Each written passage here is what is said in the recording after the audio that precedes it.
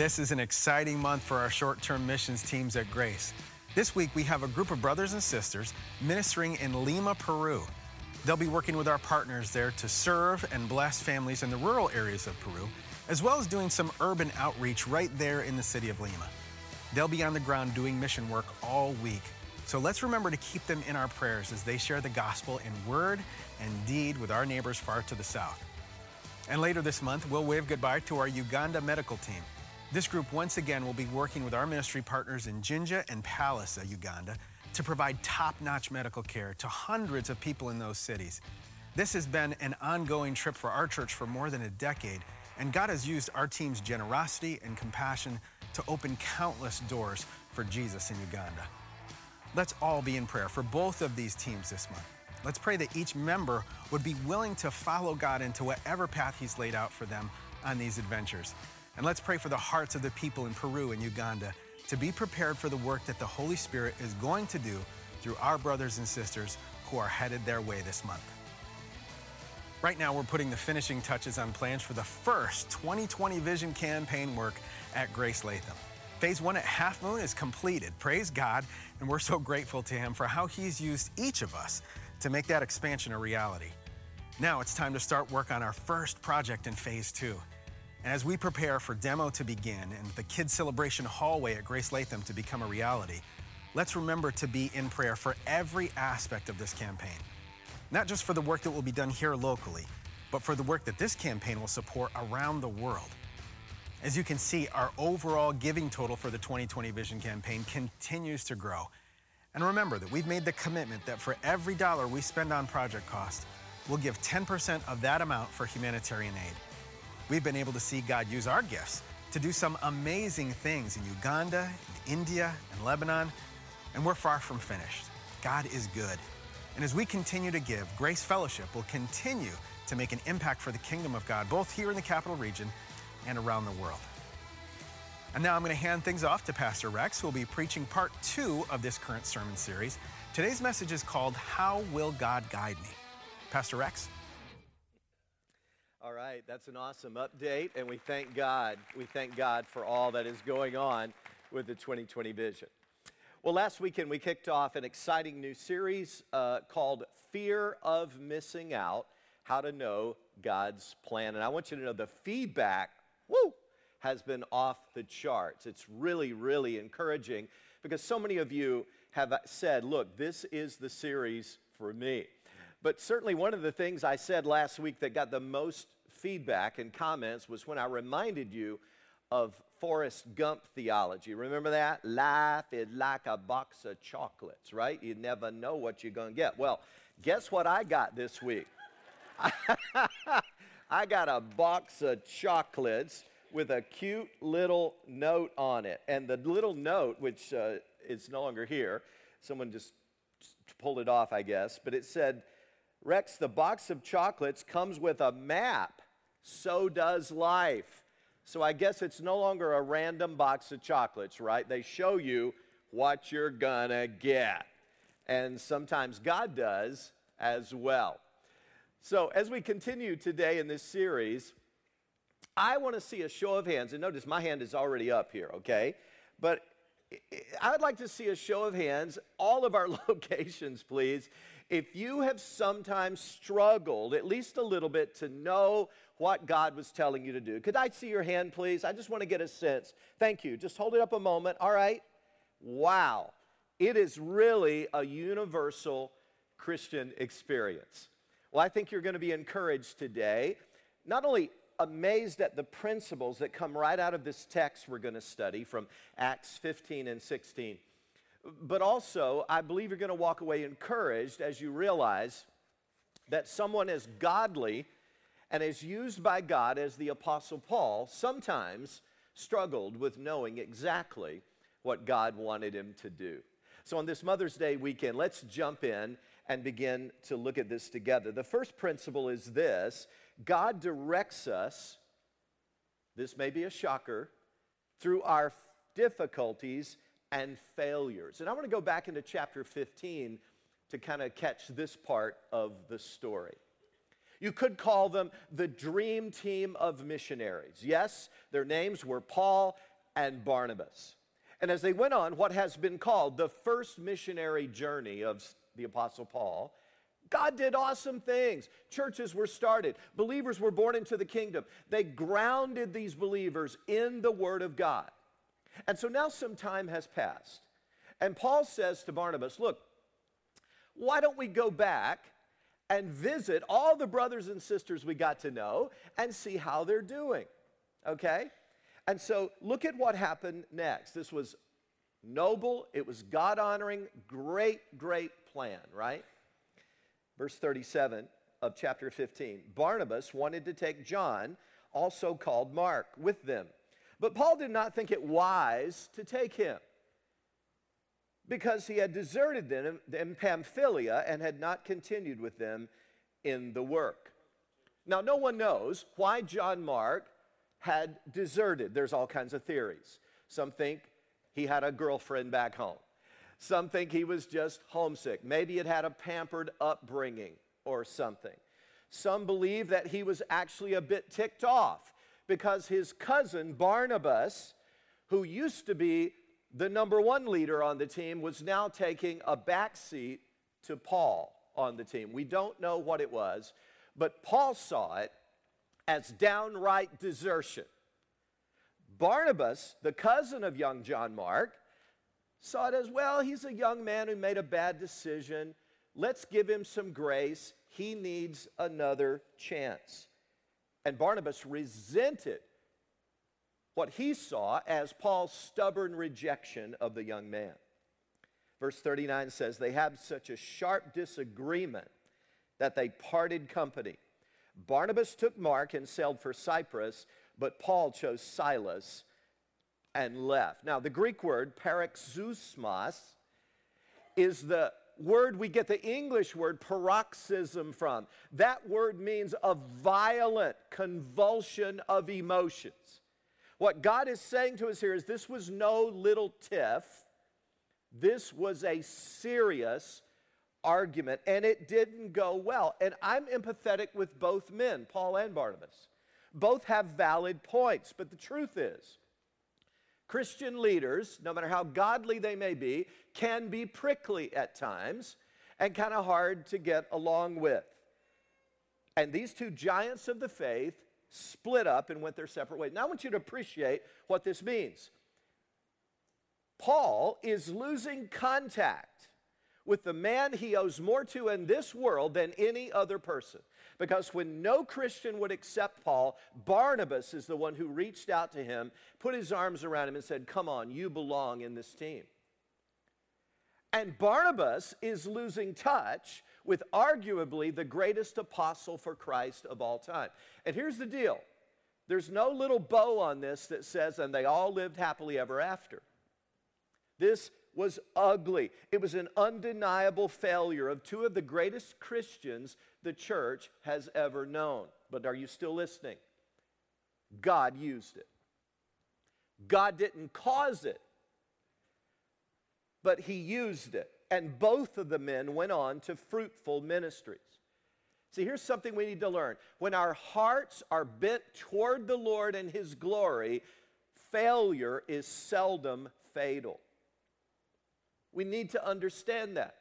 God can redeem the messes of our lives. In fact, it's often through our failures that God spurs us on to more creativity and effectiveness.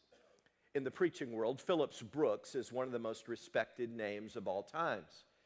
He gave a definition of preaching called truth through personality. Those three words are the most popular definition of preaching ever. Phillips Brooks was greatly respected as a pastor and preacher. But you know what? Before he became so famous and respected, he was a failure. He absolutely failed as a school teacher. The school actually fired him.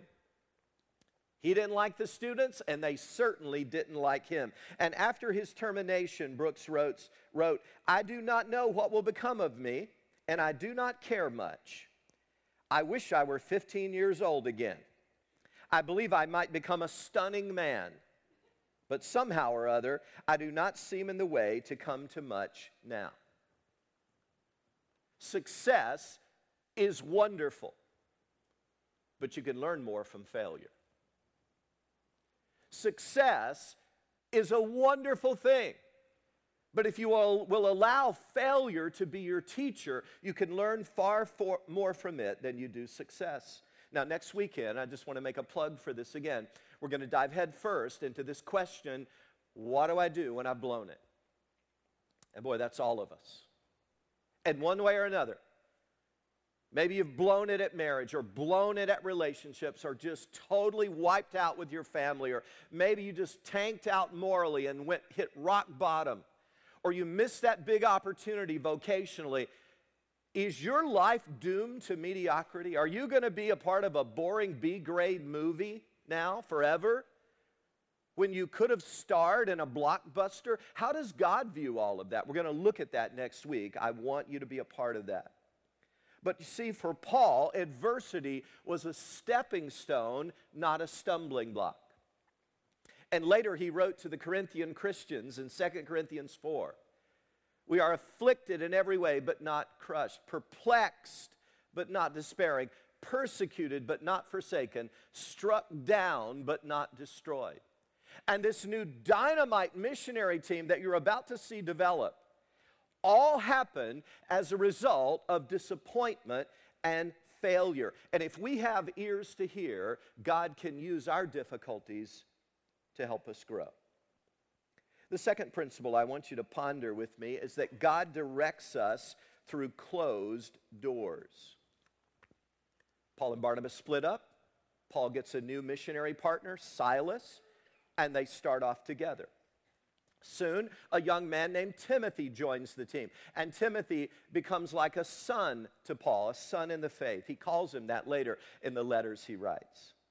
And somewhere along the way, they add this medical doctor named Dr. Luke to the team, and he's the one who kept a journal. He's the one who physically, the human author he was, of Luke and Acts that are in your New Testament. We pick it up in Acts 16, verse 6. Paul and his companions traveled throughout the region of Phrygia and Galatia. And catch this next phrase. It's very interesting. Having been kept by the Holy Spirit from preaching the word in the province of Asia. Now, Asia there is not Asia as we think of it today. It's not the Far East. Asia was a little province in the region where they're trying to go.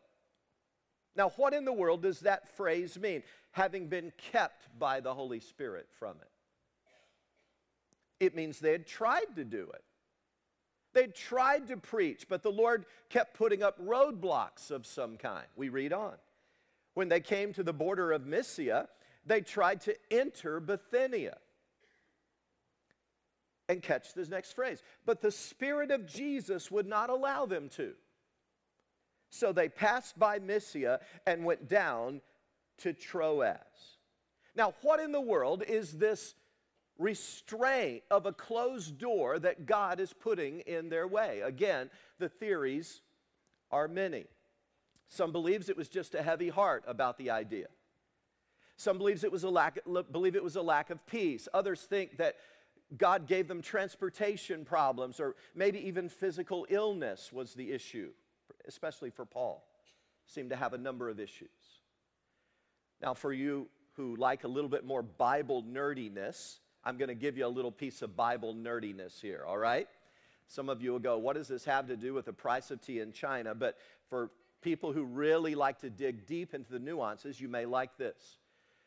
Many scholars believe that it's about this time that Dr. Luke joined the missionary team, because if you read the book of Acts up to this point, the first 15 chapters, when he's giving a narrative about what was happening, he consistently uses third person plural. They did this, they did that. Because, it is believed, he had been told about that later. He wasn't personally present.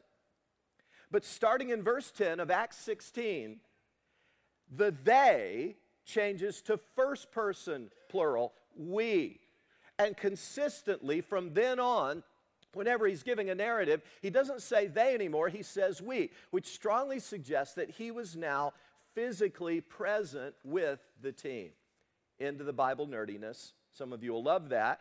It may make a difference in the way you read the book of Acts and the insights you get into it.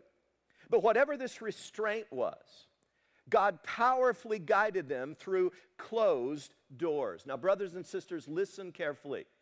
One of the greatest blessings you're going to receive in heaven is when God pulls back the curtain of your life and reminds you and shows you some of the closed doors and what would have happened had you walked through that door. He's going to show you all the times he protected you. And God will say lovingly and encouragingly, look, if I'd allowed you to go through that door, this would have been the result. And your heart is going to brim with gratitude for all the times that God loved you so much, he was willing to close some doors. Has God ever guided you through closed doors? Before I met Debbie, there was a girl that I dated sort of on and off for about 3 years.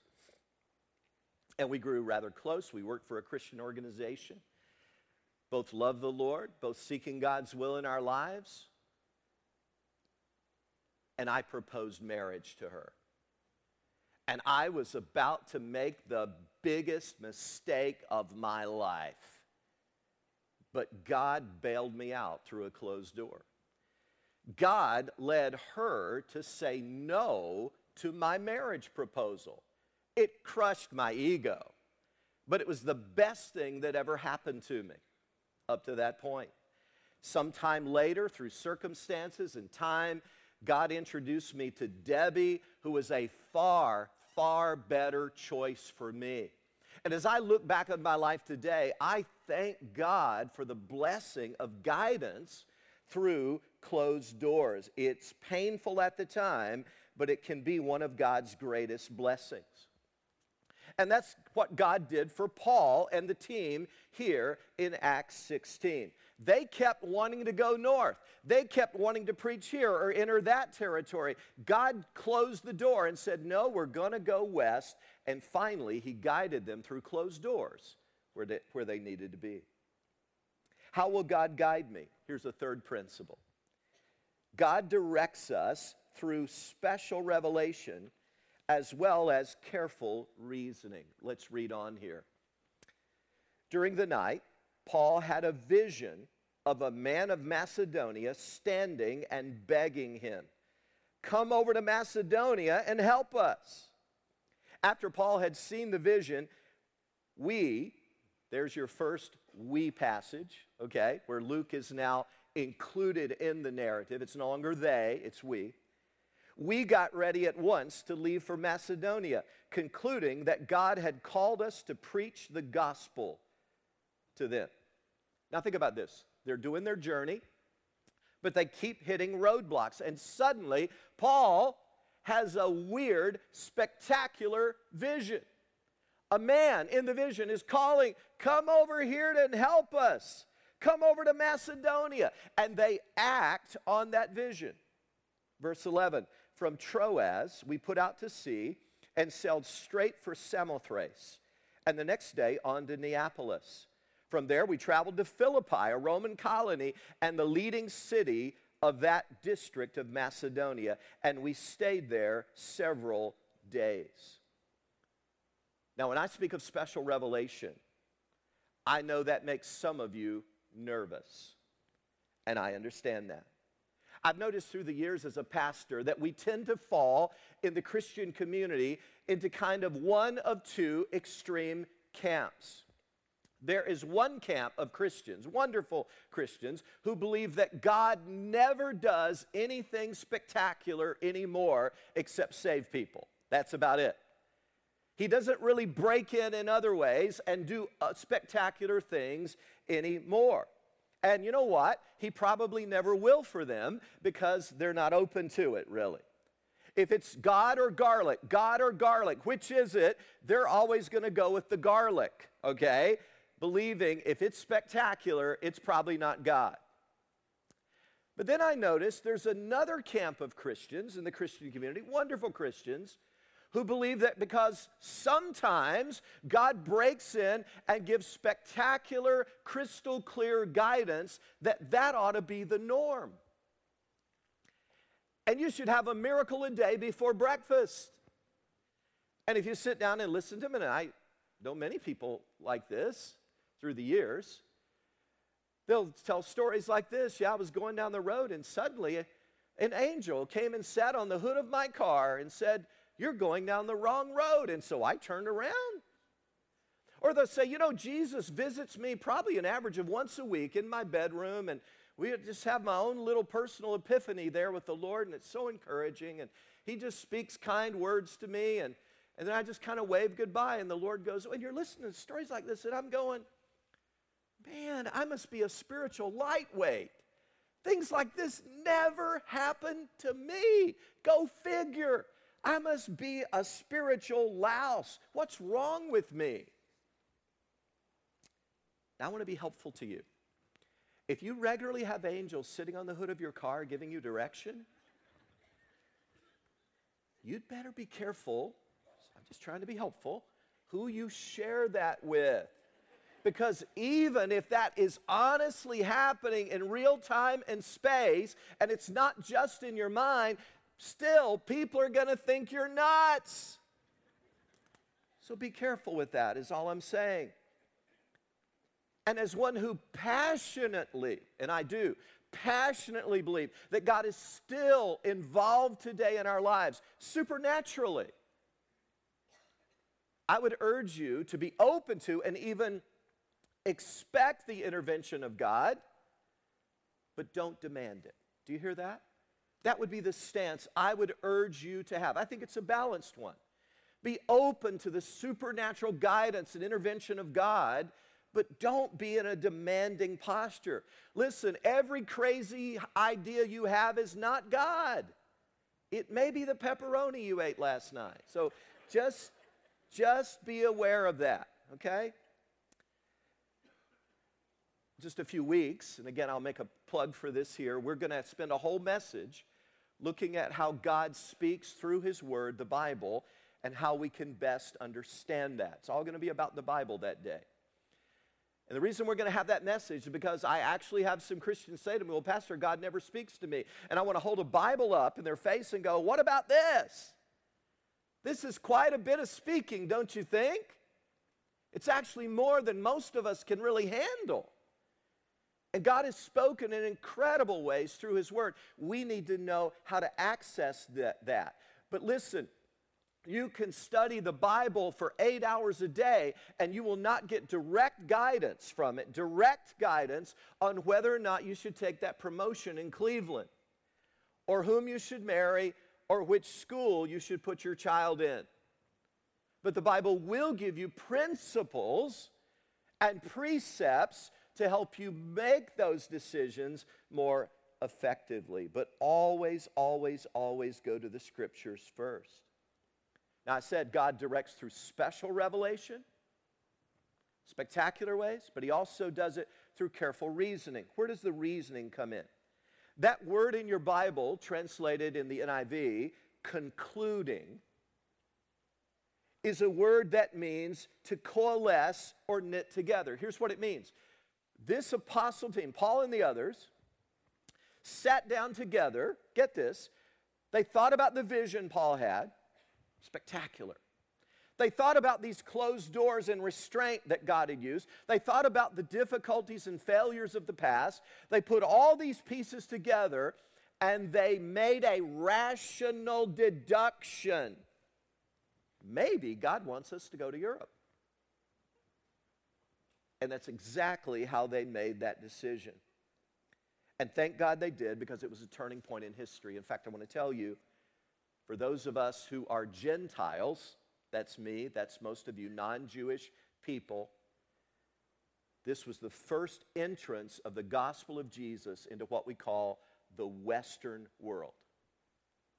And God guided them through difficulties and failures and closed doors and careful reasoning and spectacular supernatural ways. And he'll do the same for us.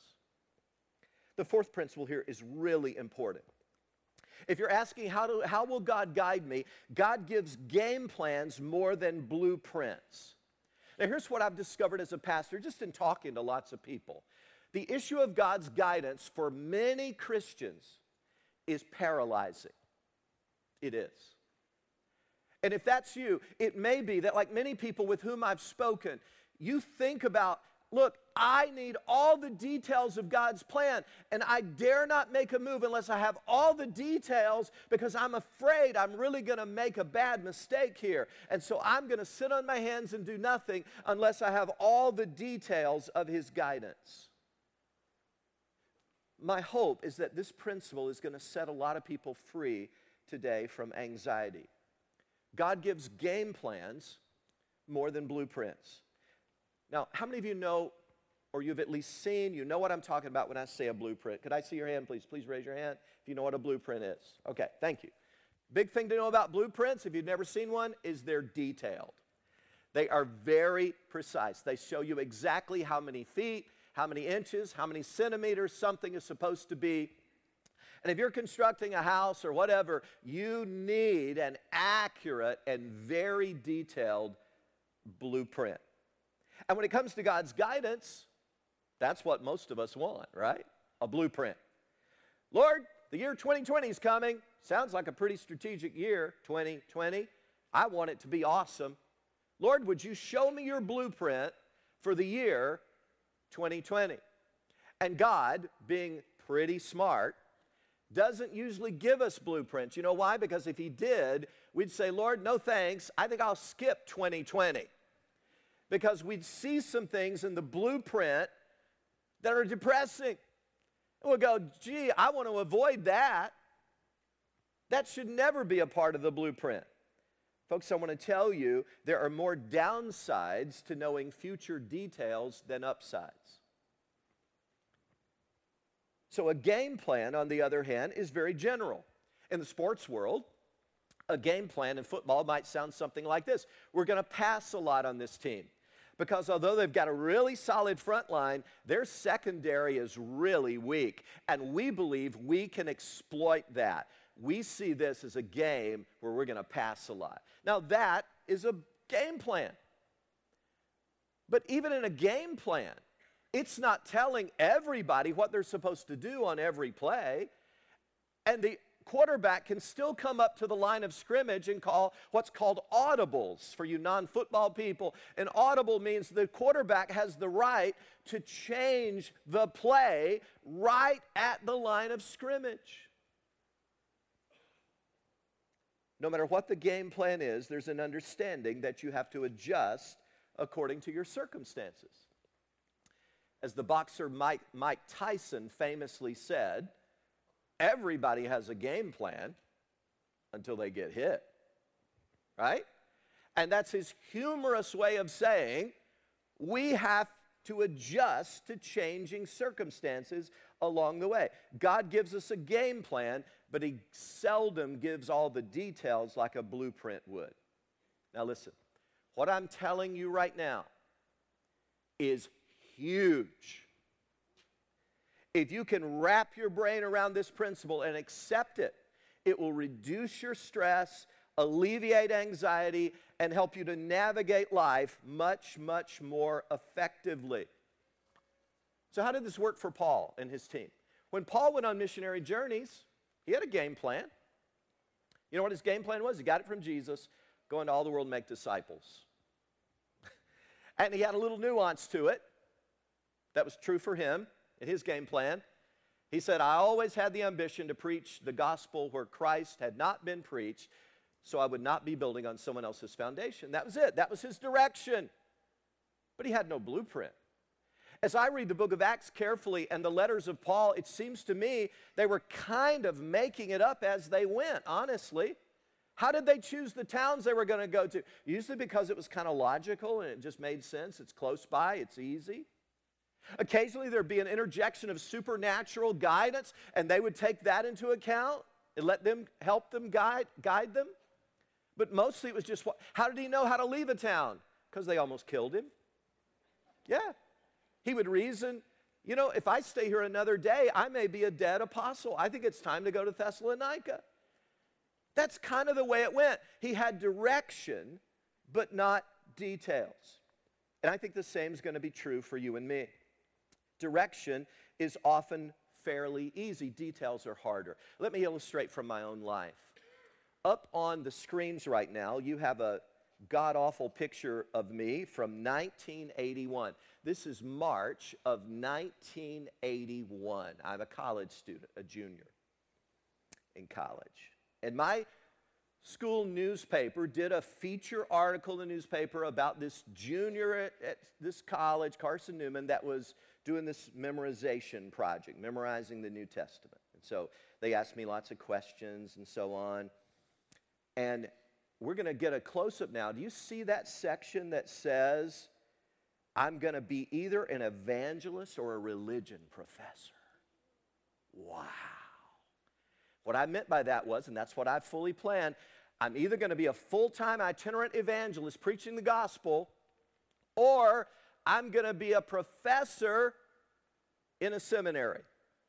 And here I am 38 years later, and I'm a pastor. What went wrong? Nothing went wrong. I had direction, but not details. I had a game plan, but not a blueprint. The game plan was, God had given me a love for the Bible. And I knew that whatever I did to make a living, I was going to be sharing the Bible. I was going to be teaching it, preaching it, sharing the gospel. I knew that beyond a shadow of a doubt. That was my direction.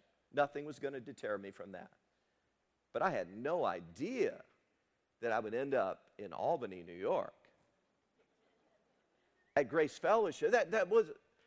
I had no idea what the details of the plan would be. Listen, direction is enough. If there's something I could just get into your soul today, it would be this principle. Direction is enough. God can steer moving vehicles pretty well. He's good at that. If you have a God-honoring direction, He'll work out the details as you walk with Him. Just get to know your guide really well. That's the key. Get to know your guide really well. That's exactly what we see in the experience of Paul. He knew he was going on a missionary journey.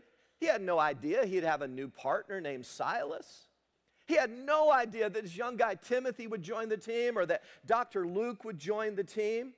And he certainly didn't know all the cities they would go to or all the situations they would be in. We stress over details.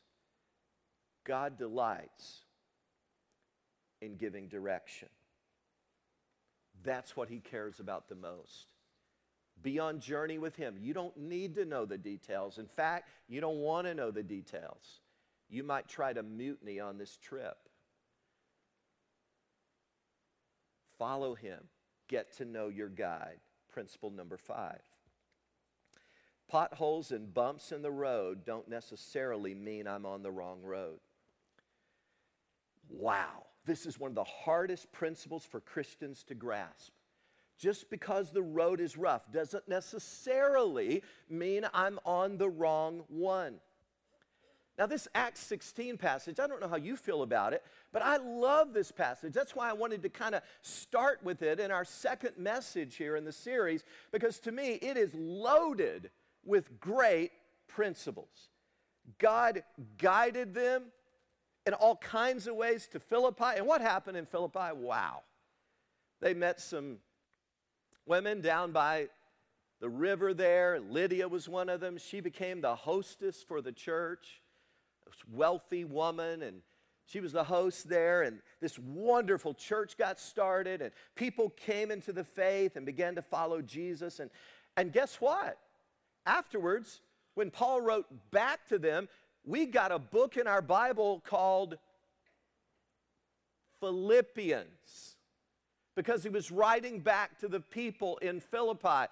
And you know what else? When you read Philippians in chapter 4, you discover, wow, this was the only church that consistently supported Paul financially throughout his ministry. Is that a good gig or what? God guides you. It's awesome. You get to Philippi. You wake up with plenty of resources, a great church, lots of blessings. That's what I want when I'm walking in God's will. But there's more to the story. Move on down to verse 22. The crowd joined in the attack against Paul and Silas, and the magistrates ordered them to be stripped and beaten. After they had been severely flogged, and let me just remind you what that meant. The Jews were merciful with floggings. They would not go beyond 39 lashes. This is a Roman colony. They didn't care. Breathing, not breathing, who cares? We're just gonna flog you severely. And they were thrown into prison, and the jailer was commanded to guard them carefully. Upon receiving such orders, he put them in the inner cell and fastened their feet in the stocks. And what that meant is they would not be able to even shift positions. Imagine how excruciating that would be. How do you like God's will now? Boy, they're living the dream, aren't they? Woo! Is that what you call the abundant life? God, if this is what you let happen to your friends, no wonder you don't seem to have many. Huh? I thought God's will was good, pleasing, and perfect, according to Romans 12. What is this about? How do you explain this? Are you still listening? They're in the very center of God's will in that moment. Potholes and bumps don't necessarily mean I'm on the wrong road. Adversity is a stepping stone to greater things. And as you read on, because Paul and Silas understood that, they responded in a remarkable way. Look at verse 25 with me. About midnight, Paul and Silas were griping and complaining to God about the treatment they had received. Oh, I'm sorry. I messed up some words there a little bit. I must be reading from that heresy version again. About midnight, Paul and Silas were praying and singing hymns to God, and the other prisoners were listening to them. Wow. Praying and singing. They could sing because they knew they were right where God wanted them, painful as it was. The only way to the mountaintop is through the valley. And one of the tragedies of so many Christians is that we're going down this road and God has given us this guidance and we're pretty sure we're on the road He wants us on. We've got His direction. He's working out the details. We're getting to know our guide really well. And then we start hitting these bumps and these potholes, and life becomes uncomfortable. And instead of staying on the road, understanding this is often very normal, we want to bail out. We want to bail out on the marriage. We want to bail out on the small group where we're getting challenged in our life. We want to bail out on relationships. We want to bail out on that career path. We want to bail out on our integrity when God wants us often to keep going down that road. Just because we're uncomfortable doesn't necessarily mean we're on the wrong road. And there's one final principle as we wrap up. God gives more light when we obey the light we already have. That's exactly what Paul did here, by the way. To the best of his ability, he followed the light God had given him, but God didn't give him more details than he needed until he needed them. I've often made this statement at Grace that we, as professing Christians, so many of us, are educated far beyond our obedience. Is that true of you? Is there some area of your life where God has said, I want you to stop this, or an area where He says, I want you to start doing this? Or is there an area where God says, I want you to accelerate what you're doing here, or diminish what you're doing? My question is simply this: have you obeyed? The continual, clear, encouraging, God-honoring guidance, the Lord gives us on this journey only happens as we continue to walk in obedience. I grew up singing a hymn that I still enjoy today and occasionally sing in my quiet times. He leadeth me, O blessed thought. Oh, I love the words of this. He leadeth me, O blessed thought, O words with heavenly comfort fraught. Whate'er I do, where'er I be, still 'tis God's hand that leadeth me. When you obey the light he gives you, you know what? He gives you more light, more light, more light. But when we disobey, the light becomes dimmer and dimmer and dimmer. And I urge you, whatever that step is that God is showing you, take that step with him today. What an awesome life it is. It is exhilarating to be on journey with God into the future that he has for you. Father, thank you for this amazing passage, Acts 16, and all the ways that you guided Paul and Silas and their missionary companions. Thank you that you guide us as well, Lord. You show us the way. You give us light for our steps, and we are so grateful. And we just especially want to thank you today for things like closed doors where you protect us, and we don't even understand it at the time. Thank you that you give us game plans more than blueprints. And help us, Lord, to learn to walk by faith, step by step with you. In Jesus' name, amen. Amen.